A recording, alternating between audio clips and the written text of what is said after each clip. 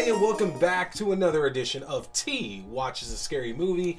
I'm T, and of course, we're talking scary movies. I appreciate you tuning in for another brand new episode. Remember, new episodes go up every Wednesday night at 8:30 p.m. Mountain Standard Time. You can catch the video version on the YouTube page. That's youtube.com/C/Theron Reynolds Scary Movie. Again, that's youtube.com/C/Theron Reynolds Scary Movie.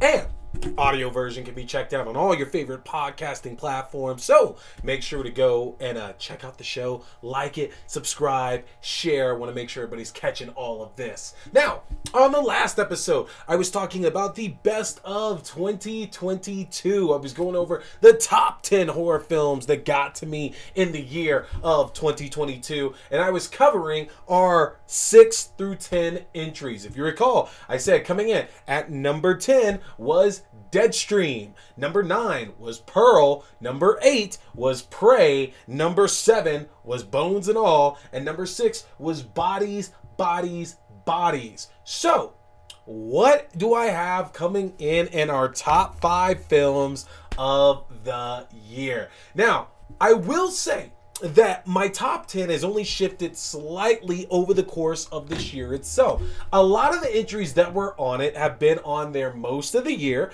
and I got sad that some of these got shifted out as time went on. Not because there weren't better movies that came out, but just it was crazy to think that we had just so many amazing films coming out, and I felt sad that some of my favorites really got shifted out of that way. So we're not going to waste any time. We're just going to jump right back into it. Coming in at number 5. Coming in at number 5 was We're All Going to the World's Fair.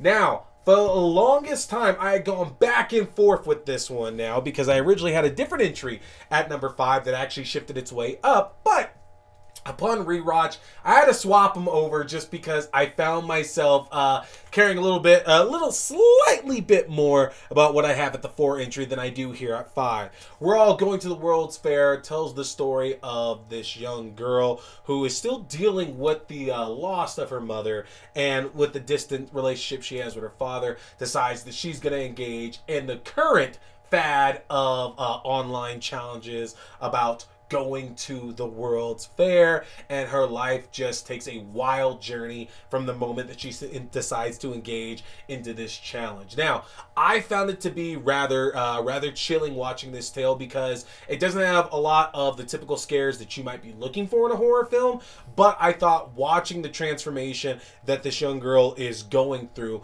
whether it's something that is actually happening to her, whether it's something that she's doing to herself, it's everybody's own interpretation. Obviously, I think that's kind of the way that you watch this, but I do feel that either way, no matter which way you choose to go from, it's a very captivating transformation over the course of this film. And I found myself getting unnerved by it multiple times while watching this film, because I watched it a number of times. I actually had my friend Ben Schatzel on to talk about this film back last fall, which we had a great time just dissecting it over and over. It's a terrific tale that has a lot of messages in it, and you know, the director and writer Jane Schoenbaum has talked a lot about how it's directly talking about trans lives, basically, and how that's the interpretation that should be gathered from it. And I think you can absolutely very much see where they're coming from with saying that is the message that's supposed to be coming across with it, with again our lead character's transformation over the course of this film and the dangers that they find themselves in over the course of this movie. Now, I have found, because I've suggested it to a number of friends and found that they weren't quite as engaged with it, and I get that because this is a very deep film, to say the least. Now, I feel that a lot of the scary part of it is not really understanding what's happening to our lead character in this film and trying to make it work out for yourself what you believe might really be going on. Either way, it's available on HBO Max for you to check out. Absolutely catch this one, because this one was in my top 3 for a while, but again, we just had some really, really strong entries hitting in the later part of the year, so I got shuffled out. Again, that's We're All Going to the World's Fair. Coming in at number 4, it is Jordan Peele's latest masterpiece, Nope. Man, folks, Jordan Peele. Jordan Peele has just been one of our best new filmmakers we have had since the year 2000. I think it's hard for somebody to come onto the scene and make such high-profile films that continue to not only raise the stakes, but still continue to engage your audiences, make them scared, make them laugh, invoke all the gambit of emotions. And not only that, but just do something completely different each and every time, because from Get Out to Us to Nope, these three films are just vastly different in the kind of horror that Jordan Peele has chosen to bring to us. And you can see his influences in each film changing, and Nope is no different. And considering these kind of very intimate stories that Jordan Peele chooses to tell about his characters in his film, Nope kind of hit really, really hard, honestly, because it tells the story of this family that's looking for a way to get by after the loss of their patriarch, and trying to find a way that works for one sibling that doesn't necessarily work for another sibling. And while they're trying to reconcile the way that things should be run, they're in the midst of dealing with an invader of sorts. And there's all different kinds of invaders when I say that, because it's not necessarily just the one that you might be thinking when I say that word. This film tells quite a lot about different invaders coming in and causing problems to our lead characters' lives. And it does get downright disgusting and gruesome as we see what happens to quite a large number of people throughout this film. But it's also very fascinating because I think it's a different take on an invader type storyline from what we've ever kind of seen before, and definitely a different way for them to be portrayed. And just like he's done with his other films, Nope, not like M. Night Shyamalan, because I do like M. Night Shyamalan films, but Jordan Peele definitely sets the film up going one specific way, or one way that we might interpret it as, and then, a little bit more than halfway through, suddenly there's just this large shift, and it becomes something completely different. And I know that a lot of people that I spoke to that saw even Us weren't able to stick around with that, as they kind of started to realize what Us was truly about. And I think Nope might be a little bit more their speed, honestly. And again, I talk about influences, but for those who truly are big Jordan Peele fans, and I can even admit it, that I missed some things upon my watch in theaters that I caught catching back watching at home, you're gonna find a lot of things, especially those Akira references in there, to bring a big smile to your face. And that's one of the greatest things here about Nope, is that I feel that every time you watch it, you peel back just yet another layer of things that are going on in the story. And that's something that has happened with all three of Jordan Peele's films so far. And it helps that Daniel Kaluuya and Keke Palmer are amazing leads. You absolutely love to watch these two. We've been watching, it's funny, we've been watching Keke Palmer for decades at this point, and Daniel Kaluuya not as long as this point, but still, he was in Get Out, and absolutely fantastic in that film. But Keke Palmer, though, is really showing up here as entering this like new phase of her career, to where she's absolutely a leading lady, and absolutely somebody who, especially in horror, can hold it down the right way. So I'm excited to see what's in the future, not just for Jordan Peele, but I really want to see Keke Palmer do more horror, honestly, because she is perfect for that world. She is absolutely perfect for that world. So that brings us to number 3, which is gonna be The Black Phone. The Black Phone. Now, this is a movie, I'm sure you've seen the trailers at this point, about a person who goes around abducting children, and it doesn't end too well for them. We've seen the posters, we've seen the trailers about Ethan Hawke and these various devil-looking masks. And again, it's another film on this list to where we're left really to be scared by what we're interpreting and what we can visualize for ourselves, because the Black Phone definitely takes the less is more approach and lets your own mind kind of put together what has happened with all of these victims that the Grabber, as he's called, has abducted throughout the course of time. And there's a bit of a personal connection to it because the Black Phone is set in Colorado, which is where I reside. And it's funny because I talked about it in my review, to where none of the film was actually shot in Colorado, but damn it if it doesn't look like a Colorado neighborhood, because I've lived here for 20 years at this point, and my lord, it absolutely looks like it. But I think the Grabber is a fantastic villain. Ethan Hawke doesn't get that many chances to play the kind of like evil, dark role that he played in this, and when he does an amazing job. Now, I can't just talk about Ethan Hawke, because Ethan Hawke was not the only one in this film, and the cast of this was phenomenal, absolutely phenomenal here. Whether it was our lead character Finney, played by Mason Thames, who does this wonderful job throughout the film, showing Finney kind of grow into a more capable young man, because we kind of see earlier on and throughout the film that Finney is still very much reserved and not meek, but he's a bit on the timid side.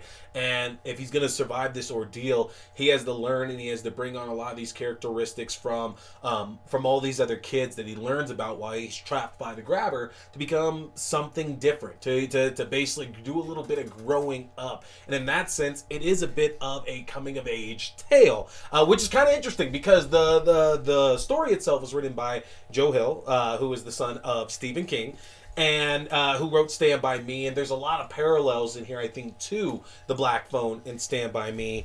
But I would be amiss to not mention Madeline McGraw, who played Finney's sister Gwen, who is absolutely the standout of this film. And, I'm holding on for hope. I'm holding on for hope there's some kind of Oscar recognition, because, Golden Globe nominations are already out, and horror is definitely being skipped over as it is. I'm really hoping we can get some horror representation in the Oscars, because Madeline McGraw did amazing with Gwen. Being a girl who's wise beyond her years, who's there to stick up and defend her older brother, while out and about and their normal lives. But back at home, you see that she deals with her own abduction, her own being held captive by her father, and just has the talents beyond her years. Absolutely phenomenal actress. But this is one you definitely need to check out. Again, like a lot of my other ones on the list, it doesn't have a lot in the sense of traditional scares, so it might be easier for some to watch through it. But those of y'all who have kids, this might be one that you might gloss over here. Now, that leaves us at the 1 and the 2 spot, and we're just gonna jump right to it. Number 2 is a recent one, a real recent one, and that is The Menu. Oh, I fought with myself about this, trying to decide what was going to take that top spot, and The Menu was right there. And we'll talk about the reason why number 1 kept that here in just a moment, but The Menu is so incredibly witty. It's hilarious. It's also absolutely terrifying. And Anya Taylor-Joy is just a fantastic lead, who in her numerous roles across the years just continues to build this wonderful screen presence. Nicholas Hoult, who I've never been the biggest fan of, plays his role absolutely perfectly, and is somebody who you can just love to hate in this as well too. Ralph Fiennes as our quote unquote villain in the film as well, does a great job of conveying just the disdain and the apathy, and also just the heartbreak that this character has built up over the course of their life to lead them to this moment and this night that the menu takes place. It's a fantastic character piece, and it's actually something that's going to leave you rather hungry as well too.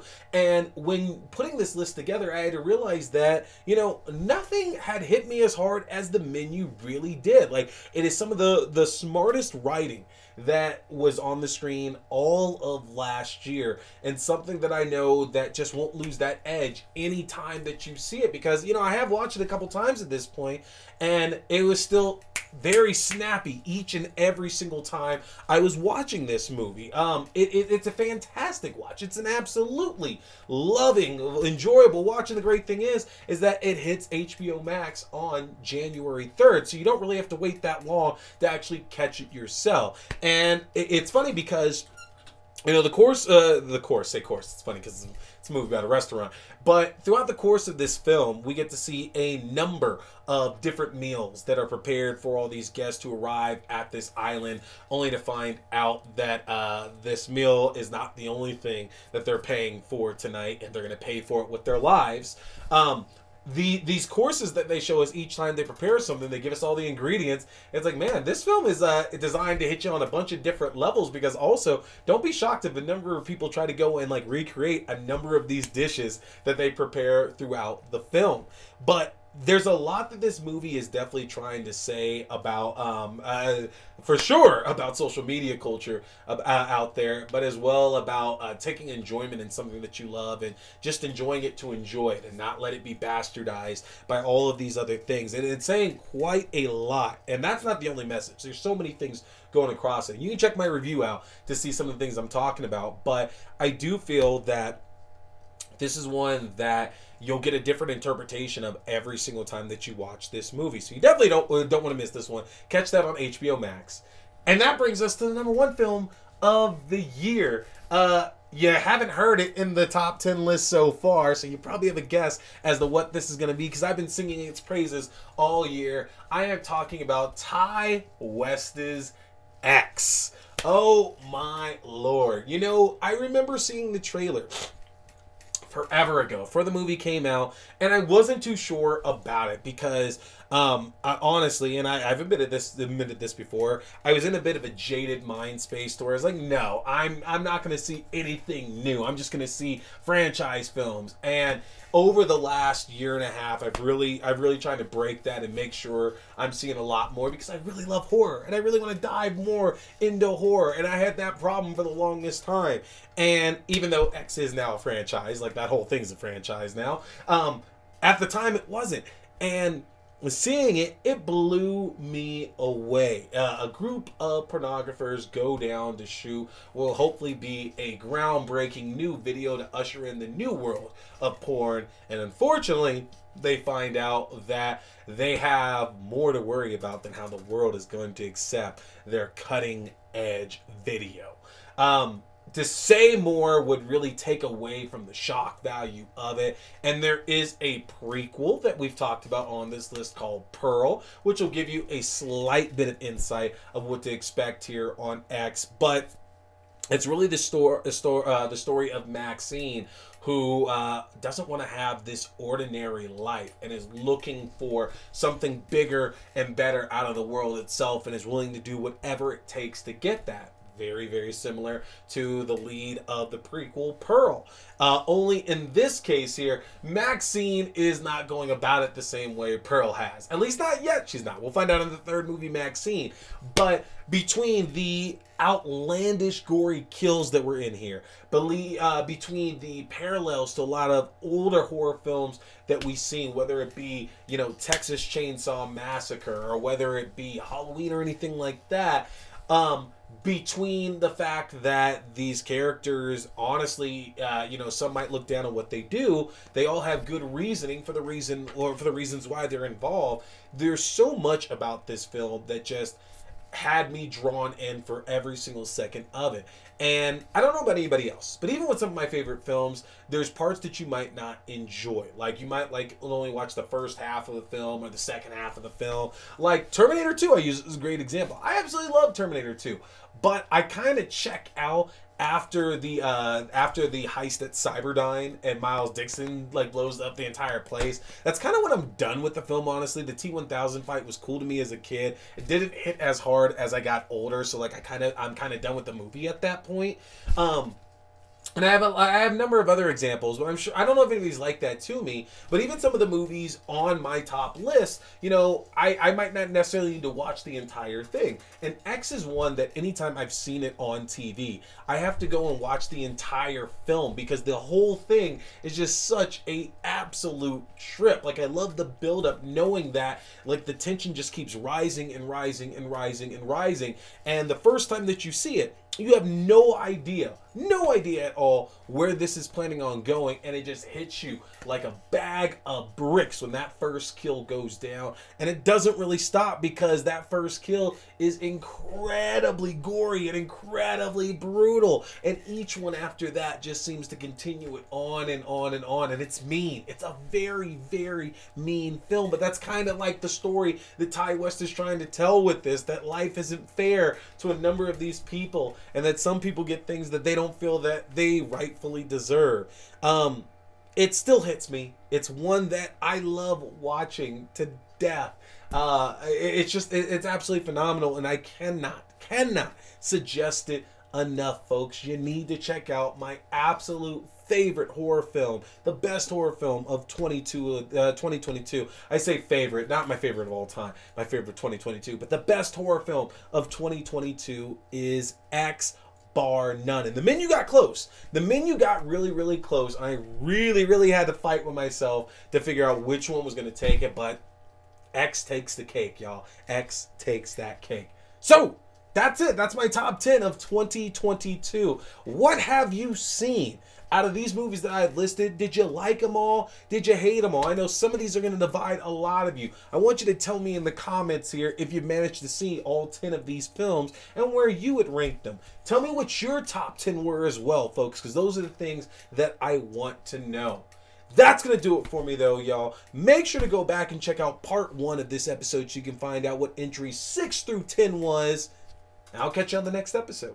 Boy here is a big fan of Fangoria. So, if you want to check out the world's best horror magazine that's out there, get a chance to get yourself your own subscription, which I just got my first one back in 2022, and I don't regret it for a second. But if you want your own Fangoria subscription, or you like the Fangoria merchandise, then head over to the Fangoria shop and use my link if you want to save yourself some money, folks. That's an easy one to remember. Just go to shop.fangoria.com/AXDEW. Again, that's shop.fangoria.com/AXDEW, or use my specific code AXDEW at checkout. You can save 20% off your entire order, and that implies 2 subscription and one-time orders as well. You don't want to miss out, folks, because with the magnitude of horror movies we've had released in the last few years, and with what we have on the horizon,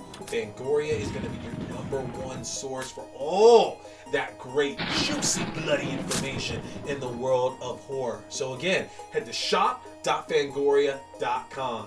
Hey there, folks! Thanks for tuning in to T Watch This Scary Movie. I appreciate you checking out another review or movie news, whether we're talking movies, TV shows, books, or games, whatever. It's all scary. Remember, you can check out new episodes every Wednesday night at 8:30 p.m. Mountain Standard Time on the YouTube page for video. That's youtube.com/C/Theron Reynolds Scary Movie. Again, youtube.com/C/Theron Reynolds Scary Movie. And you can check out the audio version on all your favorite podcasting platforms. Just search T Watch the Scary Movie or Twaza. Don't forget, my name is T. We've been talking scary movies. Stay scared.